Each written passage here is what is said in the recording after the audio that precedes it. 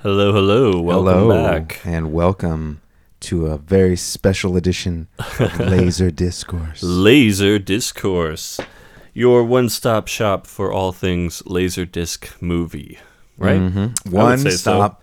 So. Finally, I don't have to go to all these separate Laserdisc stops to get everything I need about Laserdiscs. I found it right here on Laser Discourse. Such a hassle to have to go from spot to spot to get your fill of Laserdiscs. We've got it all here. I might be talking like that because I'm holding a catalog that we're going to get into, but I'm Charlie.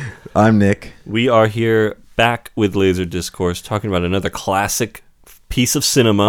Almost a cult classic? Almost, maybe? You know, such a cult classic that is not even a cult classic. Wow. Like, it's beyond cult classic. It's in that too big to be cult classic. It's kind of a forgotten cult classic. Okay. I like that. I think it's a movie that had a bit of an impact at the time, but has kind of largely been forgotten. Mm-hmm. And that is, of course, Dick Tracy. That's right, folks. We are talking about the 1990 Warren Beatty comic strip masterpiece. And really, right off the bat, I'm just going to say it reminded me of like a PG version of Sin City in so many ways. Absolutely, yes. This is a classic comic book, classic comic strip character, Dick Tracy. Like from newspapers, right? Yeah, from newspapers where they would have a serial that would, and 3 panels, and the story would run for years like at a time. Like pre-graphic novel kind of thing. We're talking, this character would have been around in the 20s. Oh, yeah. In the 30s, things like that. Was this a real comic strip?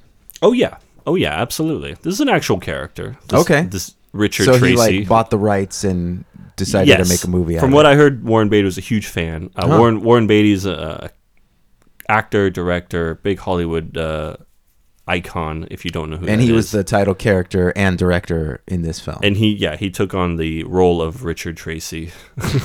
Dick to his friends, of course. This is a movie I have on Laserdisc. I haven't watched it since I was a kid, and maybe I rented it. I feel like we rented it on VHS when I was a kid, but I haven't seen this movie in 20 years. It had been a long time for 25 maybe. It was a lot of fun. I had a lot of fun watching Dick Tracy. Yeah. I really enjoyed it. I really appreciated what they were trying to do with the colorful production. They really tried to make it look like a comic book. Oh, absolutely. A comic strip. Yeah. They tried to make it look like an animated work come to life. And it's kind of corny at times. It's very corny at times. And that's the point, though. I think it's so over the top and exaggerated, like bold, solid colors everywhere. Like every character had their own color suit that they wore over the same color vest. It was like with the shoes and the hat, all the same exact color. A Technicolor nightmare, yeah. Backgrounds too, like a whole wall that's green of like bricks. Like, why would that exist? Big splashes of color, big characters. Al Pacino is Big Boy Caprice, the main bad guy in this one. And he is so good. Over the top, classic over the top Yelling Pacino. At everything, pounding the table. Just at an 11 all the way. Doesn't even start at a 5 and go up. He's kind of a goof. He's kind of a bit of a doofus. In a way? A big bit, yeah. Yeah, he's a big doofus. Everybody is kind of a big doofus. There's nothing really taken too seriously in the movie, even though it is mobsters, and it's a classic big city crime syndicate kind of stuff. Yeah. But it's definitely played... I think the way you said it just before we started recording,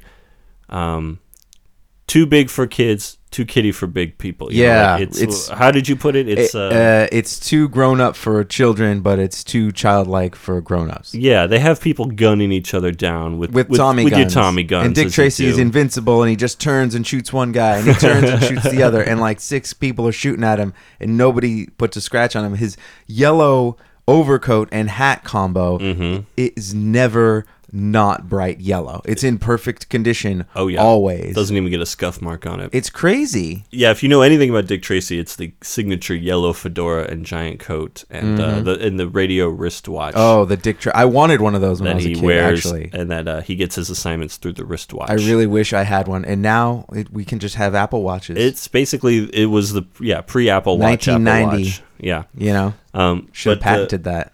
Yeah, it's a classic film. We'll get into more of the film, but I want to kind of talk about the disc itself because I feel like the last episode we didn't really get into the actual laser disc. This is a stereo laser video disc with your digital sound, and I think I got one of the early releases because Nick, I haven't opened this up. This is the first time I've looked in this laser disc. Was it in the cellophane? It was not shrink wrapped, but I'm going to tell you the disc itself, I don't think it's been touched. It had zero smell, zero that new mark. disc smell. It had a kind of a stickiness on the edge that kind of gives you that factory. Like it hasn't even been handled. Right. So that was kind of cool. Yeah. And the quality and the sound I thought was all real good. The sound was real pretty good. Yeah. But the big thing that came in here that surprised me was this issue. I guess if you want to call it an issue, they call it an issue. It's a 4-page magazine? Question mark. It's a magazine. Image updates, the latest in laser discs. Oh. From December 1990. Oh, who's on the cover? Dick Tracy. Wow. This movie is the featured film. What a coincidence. So for some reason, this is in the movie I already bought, but this is issue 1, December 1990. Image updates from Image Entertainment. That's who distributed the disc here. Image Entertainment. And, I'm not sure how much I should read, but basically there's a whole page of commentary about why Laserdisc is the most exciting format in home video and audio. Oh, I would love to know why is Laserdisc the most exciting format in home video today? As of December 1990, I'm going to tell you, if you're one of the many consumers who already owns a Laserdisc player, then I don't need to tell. I love this as first person, by the way. This is written by David Del Grosso, Vice President of Marketing at Image Entertainment. So he's a straight shooter. I don't need to tell you why Laserdisc is the most exciting format in home video and audio. Not only does Laserdisc offer the highest picture resolution available, as much as 60% sharper than VHS, but it also offers the same full fidelity digital stereo sound that you hear on your compact disc player. Okay, wait. So we're talking a home movie with compact disc quality sound, which was digital stereo sound, my friend. Yeah, digital and stereo up to sound. 40 times 60% sharper than a VHS tape. Oh, I'm sorry, 60% sharper than a VHS tape. That's almost twice as good. That's a lot better than a VHS tape. That's incredible. Now is the time to get one, by the way. Is December 1990 was the time to get a really Laserdisc was, actually. player. They weren't wrong about that. For some reason, it says Laserdisc player prices have dropped dramatically in recent months. Now, I don't know what... Maybe the patent expired. Yeah, it doesn't actually give you like a cost, but... how much are the discs, though? Because there's a catalog. Oh, we'll get into the discs, my friend. Most of this is basically a catalog. It's a 6-page catalog. Several new manufacturers are introducing their models into the market. Best of all is the new Combi player, C-O-M-B-I in quotations. Combi player, a single component that can play both Laserdiscs and compact discs at an amazingly affordable price. That's definitely one I can do on one of these machines here. I don't know if I can do it on the one we just bought, but yeah, you listen to a CD, you watch a movie. On the same device? In the same little tray. You'll notice they have the little mini tray that you can slap the I tell you slap what, the CD I can't on. afford not to have a Laserdisc player. You got that right, my friend. Another reason to buy Laserdisc player now is the ever-growing availability of software. There are over 4,000 titles already on the market, so whatever your interest, film, music, the fine arts, there are more than enough programs to satisfy even the most avid collector. And Laserdisc's particularly new release feature films are often less expensive than inferior video cassettes. I hate those inferior video cassettes. I think that's all untrue. Unbelievable. Those are While not first-run true. films often debut on tape at $90 or more. Oh, that's Can right. we That's fact why check we this? rented. That's why we had to rent all the tapes. Remember, they had ones that you could rent and not buy right away. VHS tapes were $90 because if you could get them, because they would sell them to the rental stores. Maybe in 1990, I guess. Yeah. Their Laserdisc counterparts are usually available in the affordable $25 to $50 range. There's more I could read. I might just actually take this to my Works scanner and just take a picture of it. Because there's a top 10 of the holiday favorites, and it should be noted that Die Hard is number 2 on the top 10 holiday favorites. This is their data. This is what they're telling us. This is 1990 Gremlins data. is also on that top 10 holiday favorites. So they've always been holiday movies. And we can put that to bed right now. Die Hard is a Christmas movie. It's number 2, second only to It's a Wonderful Life. And third on here is The Bells of St. Mary's, which I've definitely never heard of. No. I don't know what that is at all. The disc pick of this issue, the disc pick of Image Updates issue number 1 is Dick Tracy. So would that make it a? It's a disc pick. Oh, okay. All right. Let's make sure we know. You know it's how a much disc. I love a good dick pic. That's why I love the cover of this Dick Tracy and film. I'm telling you, I love a Dick Tracy disc pick. The Dick Tracy disc pick. That's pretty good. It's a DTDP. There's a whole appreciation, which I don't even know if I really want to go into. But, don't bother. We're going to appreciate it right now. I'm going to tell you, we will appreciate it. But if you wanted the extended play version, that's $40. The special standard play CAV, that's $50, because I think that's more discs. It's extra. The extended play is going to give you more stuff on the less disc. But anyways, there's tons of movies in this catalog. This is a cool thing. I'm definitely going to scan this. But yeah, most of these movies are $30 to $50 when you want to buy them in 1990. I think I got Dick Tracy for about $1.50. Easy. At money. Amoeba, probably. But yes. Great movie. It's got a score by Danny Elfman that we need to talk about. Okay, so it opens up, and I thought we were watching The Nightmare Before Christmas. Because it had that same exact feel, and within like 5 seconds, I was like, "Is this Danny Elfman?" Yeah, boom. It was. You called it. Didn't and the songs, there are several songs in this by Stephen Sondheim, which I did not realize. Yeah, you musical theater nerds will love that. So this movie is so weird in that. Okay, if I just told you, here's the pitch, right? And you tell me if today, right, movie executive today. Right. Well, welcome to the meeting. There's some water here for you, Nick. Tell us what you got. What do you got for us today? All right. First of all, I want you to know Warren Beatty is already on board with this. Before we even start talking about what it is, I'm going to tell you it's so good. Warren Beatty is 100%. I'm a Beatty believer. All right, he is in it for writing and directing. Okay, and starring. He's in. Why is Warren not here today to pitch this? Warren is. Who is this? Who are you? He's having lunch with its co-star. Get this, Madonna. All right, who's on the top of the charts right now? Madonna. Ooh, you want the kids? My kids love Madonna, her. Yeah, right? Everyone loves Madonna. Right. Okay. In 1990. So we got Beatty. We got Madonna. Here it is. We're a mobster movie set in a comic strip in 1920s newspapers. What do you say? I say I'm hearing elements of Batman, which was a huge hit in 1989. I'm hearing elements of Martin Scorsese, which I'm loving in 1990. Mobsters. Maybe with Goodfellas having come out yet. I'm not sure. A lot of. So this is. I'm loving Warren Beatty, who hadn't made a movie in 9 years at this point, I think. And we're trying, and we think he's gonna say yes. The bad guy is gonna be Al Pacino. Albert Pacino, the villain. Oh, he's great as a villain. He is a great villain. He's been a mobster before in movies, so it has precedence, right? Yeah. That sounds about right. And the kids love Al Pacino. After Scarface, the kids love him.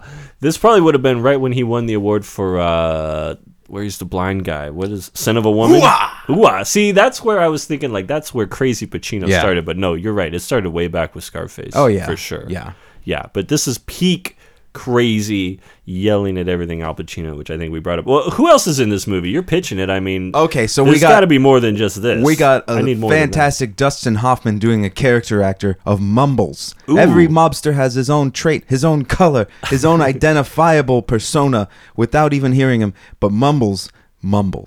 Okay, Mumbles. And Dustin Hoffman is just he captures that Rain Man essence. Oh yeah, he's fresh off of Rain Man. At really this point. got it. He's really hot. Got it working. Oh, there's a lot of hot actors in this one. Okay, a lot of hot actors. Okay. We got this lovable, adorable little kid whose name is in fact Kid. Oh, I love Kid. How can you not? He saves the day so many times. He's a tiny little guy, but he's got spunk. He's got attitude, and he eats a lot. They make sure to let you know in several montages that this kid eats a lot of food, and he's always hungry.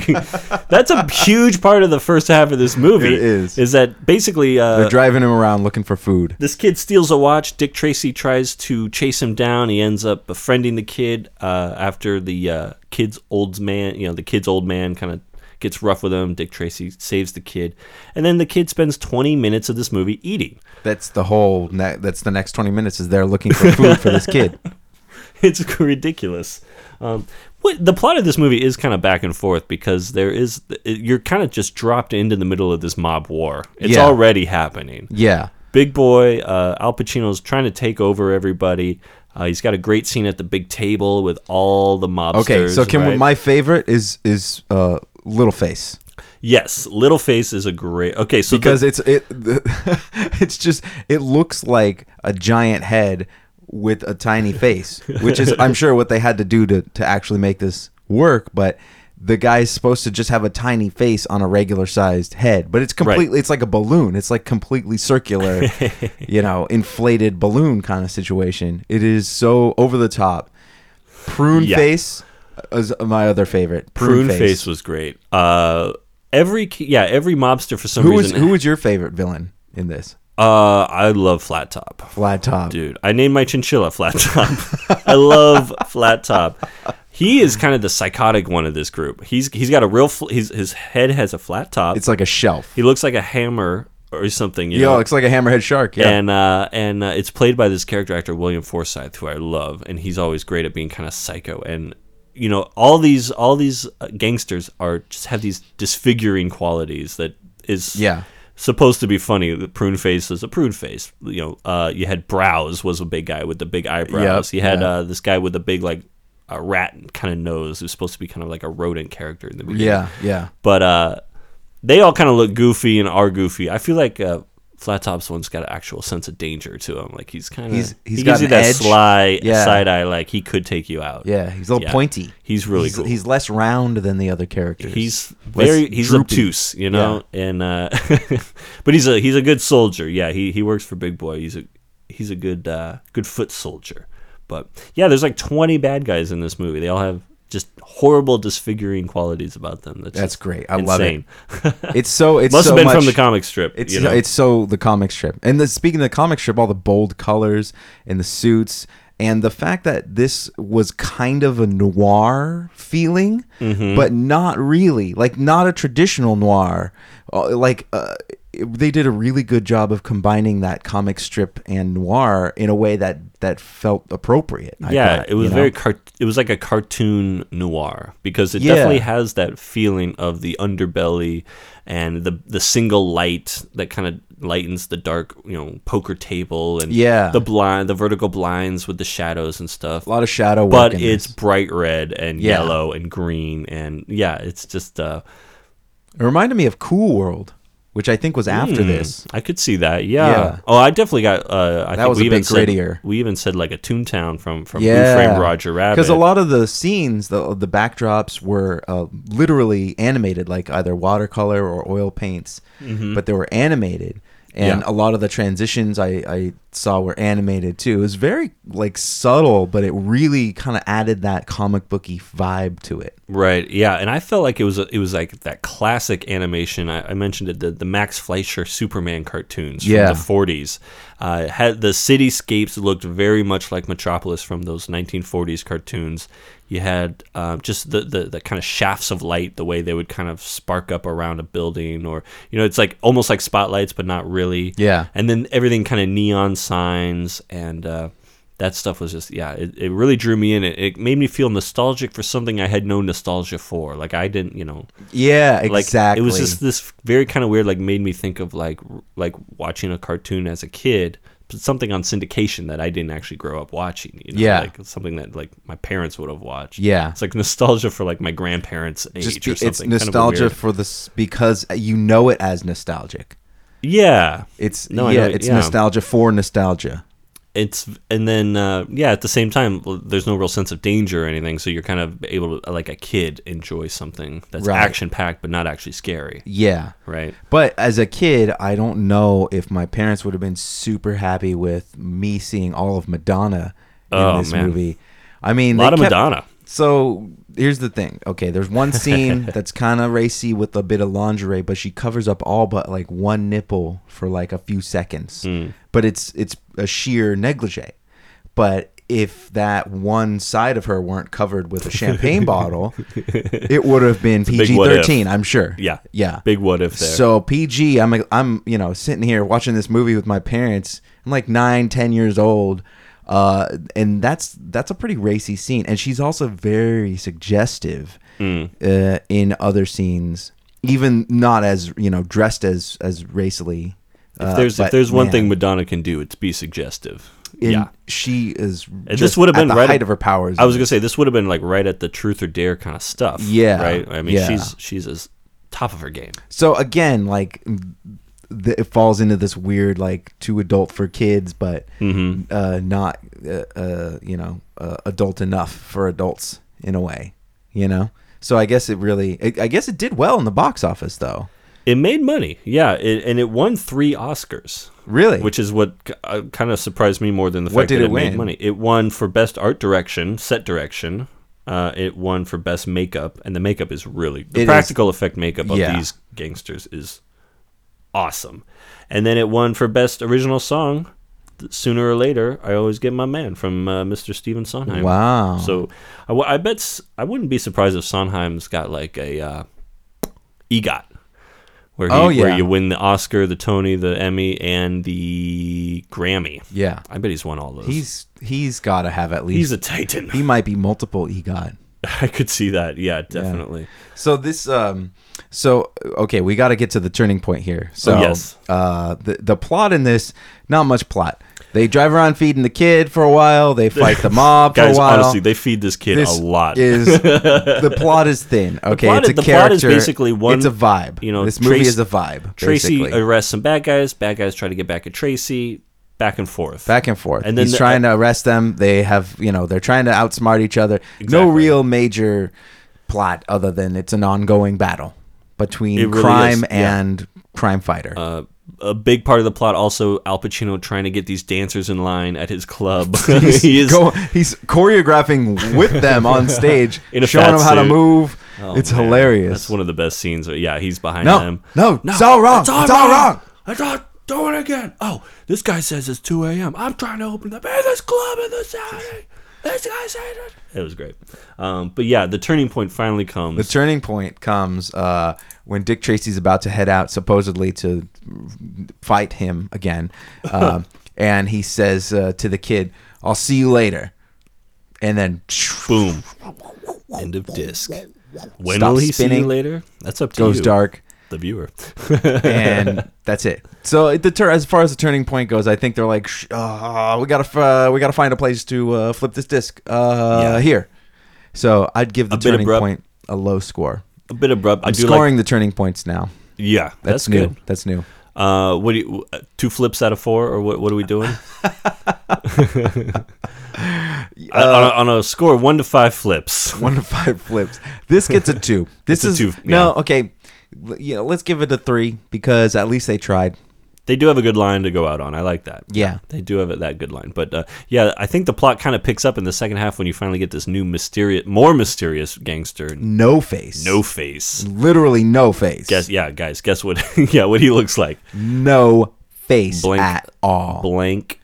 Which is kind of the creepiest one. I mean, how does he talk? Well, and then they give him a voice like one of the aliens in Star Wars or something, right? This is the way that he talks on a telephone. Exactly. Hello. Yeah. I have no face. It doesn't make any sense. It's like you got no mouth, so you have no vocal cords to say anything. There's nothing going on there. But why give him the scaly lizard man voice? I don't know. Out of all voice choices. I don't know. This no face character. I don't like him. And you don't know whose side he's on. I don't trust a man with no face. I don't trust this guy. I don't know where the voice is coming from.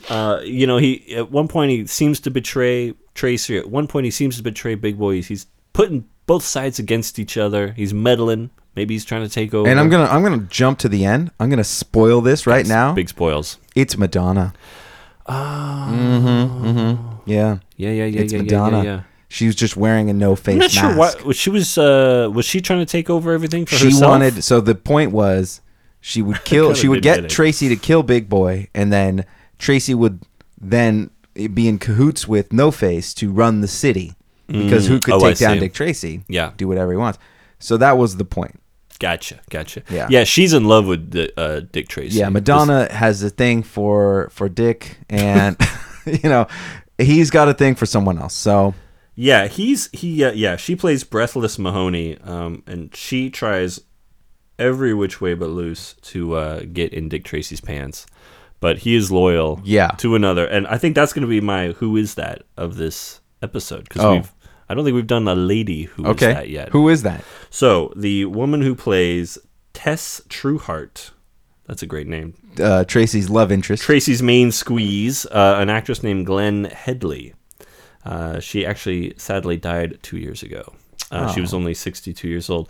She was best known for her role in Dirty Rotten Scoundrels. Oh, if you ever saw that classic piece of cinema. Mm-hmm. She was also in Mr. Holland's Opus back in the day. But she's one of those where she's been in 88 things, and as recent as she had a great little spot on this HBO miniseries called The Night Of. Which was a really cool. It had John Turturro and it had Riz Ahmed from who's in a bunch of things. But that was a great miniseries. She was in The Circle last year with Tom Hanks, which was based on a Dave Eggers book. Yeah, that's right. Oh man, she was in an episode of Parks and Recreation. She was one of those that she would show up on a show, Monk or Law and Order Special Victims Unit. Yeah, she was an attorney. She's a great who is that person. She's Should a classic one. we just still call it Who Is That Guy? No, that's why I'm saying, it's not Who Is That Guy. It's who's that gal in this case. Who's that gal? Yeah. We'll just go with that then. Who's that actor? Who's that gal? If it's a guy, we'll say Who's That Guy. If it's a gal, it'll be Who's That Gal. There you go. I'm fine with that. But so, Charlie, who's that gal? Who's that gal? Glenn Headley. Glenn, we salute you. Glenn, thanks so much. Well done. She's great in this movie. She plays the loyal girlfriend who wants to be the wife but won't say it. And then Dick Tracy gives the worst proposal ever. Man. This made me very upset.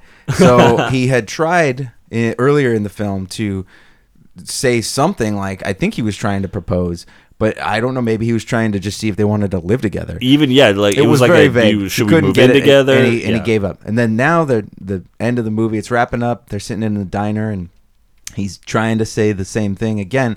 And we might as well, you and me, and she smooth goes, as hell.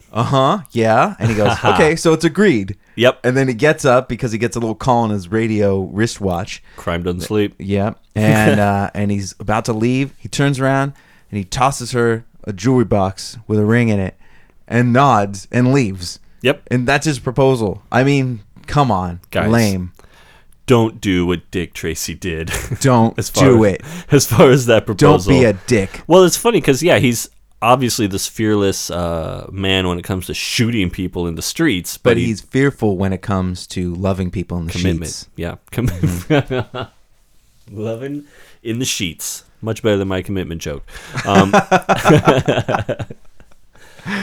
But this was. So what other comic book staples did this have? We talked about the bold coloring, the lighting, the characters, the corny dialogue. What are the comic strip? It had that forced perspective a lot. Oh, that's right. Where something in the foreground and the background would be in focus, so you'd see a wallet on the table and the kid in the back going to the same wallet. Size. Yes. Yeah. And it was really, really interesting. They did that many times. Yeah, which was I think that was a technique, I want to say, that first came out in Citizen Kane. That was one of the first movies to use. Yeah. And they would do that a lot in the 40s and 50s. That sounds accurate. I'm going to go with that. Let's go with that. I know it's in that movie. I don't know if it was and they also had those extreme kind of angles. I want to call them like a Dutch angle, where they tilt almost like 45 degrees. Yeah. You had a lot of people turning around with the big shadow across the face. Yeah.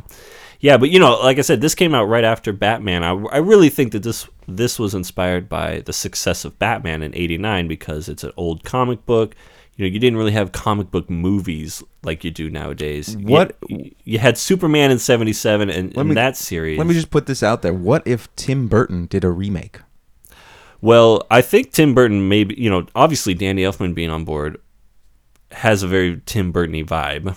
because it's the same. But what if this? I mean, because if Tim Burton did this, it would just be a little creepier. I don't know if it'd be as colorful. It would probably be. I think it'd be colorful in a darker way. Maybe not as bright and vivid, but I think he does a lot. Bright reds and stuff. He does well, but I don't know about yellow as kind of a primary. He would probably do a lot with it because of the iconic outfit. He would probably be able to make that a centerpiece. I wouldn't be surprised if you found out that Tim Burton was like in talks with this movie or something, you know. Hey Tim, if you're listening, I would fully support this reboot. But you know what's funny about this is that I feel like, so people kind of thought, oh yeah, Batman, this old comic from like the from the 50s and before even, but that's a comic book that had evolved over the decades and had gotten dark in the 80s and had been contemporary. Dick Tracy was like a strip from the 20s that had never evolved. No. So you're watching something it was not very deep. Yeah, you're watching something that very much feels like a serial from the 20s. Not a lot of like psychology and depth of character. Yeah, no inner monologue, just a child eating for 20 minutes. Yeah. But then this movie, I feel like maybe kicks off this wave in the 90s of old comic book and old comic strip movies that makes no sense if you think about it. The Phantom, this guy all in purple, that was an old comic book. The Shadow with Alec Baldwin. What about that one with Ben Stiller? What was that? Where they were all comic book characters, but that they had like made Mystery up for this. Men. Yes, Mystery Men. Yeah, that was late 90s. That's a fun one. That's a fun one. I don't know if that was I think that was a more contemporary comic book at the time. Okay. That would have been like something on Image maybe or something like a Hellboy. Okay. So, something like that. But I'm trying to think of there was The Rocketeer. Dude, The Rocketeer. Yeah, that was a great movie, though. That's probably the best of the bunch. Yeah. If you're kind of grouping them all together, The Rocketeer to me is genuinely a good movie. Yeah. Is that who was in that? Brendan Fraser, I want to say. No, he was. He could have been. The main actor was like some guy I don't really know. Oh. Or I couldn't tell you his name off the top of my head. It's it like feels, Billy. It's like Billy something. It's that like, kind of movie, though. Yeah, yeah. But it's in that same vein, that old 30s comic book brought to life. But yeah, it was like they did all that before they were like, oh, maybe we should do like a good Spider-Man movie or like these actually popular comic books. But maybe that was just the 90s, man. Well, every era has its defining moment, and this one is if it hasn't been done before, I don't want to do it. Absolutely. Well, I think Dick Tracy definitely defines what the 90s become. It's a very original piece of film, and I really like that because I feel like I could watch it over and over again and enjoy it for a different reason. It doesn't feel dated like a lot of movies from the 90s because it is so stylized such an earlier time. Yeah, exactly. It doesn't suffer from the hair and clothes. It's a period piece of a fantasy of a period. Totally. Yeah, I know what you mean. Yeah, exactly. It's like it is so exaggerated and over the top that it really does kind of look like a cartoon at the time. But great special effects, so many good actors. I mean, we didn't even talk about how like James Caan is in this for a small part. Oh yeah, there's so many big personalities involved with this. Yeah, Sondheim, well put. Elfman, Beatty, Madonna, Caan, like all these like Pacino, Hoffman Dustin was Hoffman. huge. Yeah. I mean, all these huge personalities involved in this film. Which is probably what got people to go out to see it. But yeah, it's kind of crazy that movie with that much maybe isn't really thought of. It's still not. 30 years later. Yeah. It's not. It didn't have staying power. I think it has a lot of really good things about it. But as far as a totally cohesive piece, it's kind of out there. It's not deep. Is what I'm saying. It didn't endure. Yeah. We're not going to get it. I don't think we're going to get a Dick Tracy reboot. I don't think. I would love that, though. Yeah, it would be interesting. Only if Tim Burton's involved. But I don't know, I don't see it happening.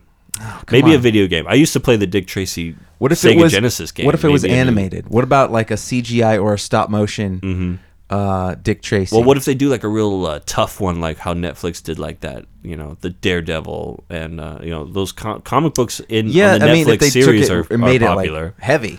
Yeah. I could. Well, no, because I think the original comic strip, he's a pretty tough dude. He's shooting people. He's punching dudes Tim Burton's good out. at doing things that do and things that don't have a lot of depth. Tim Burton hasn't made a good movie in 20 years. Come on.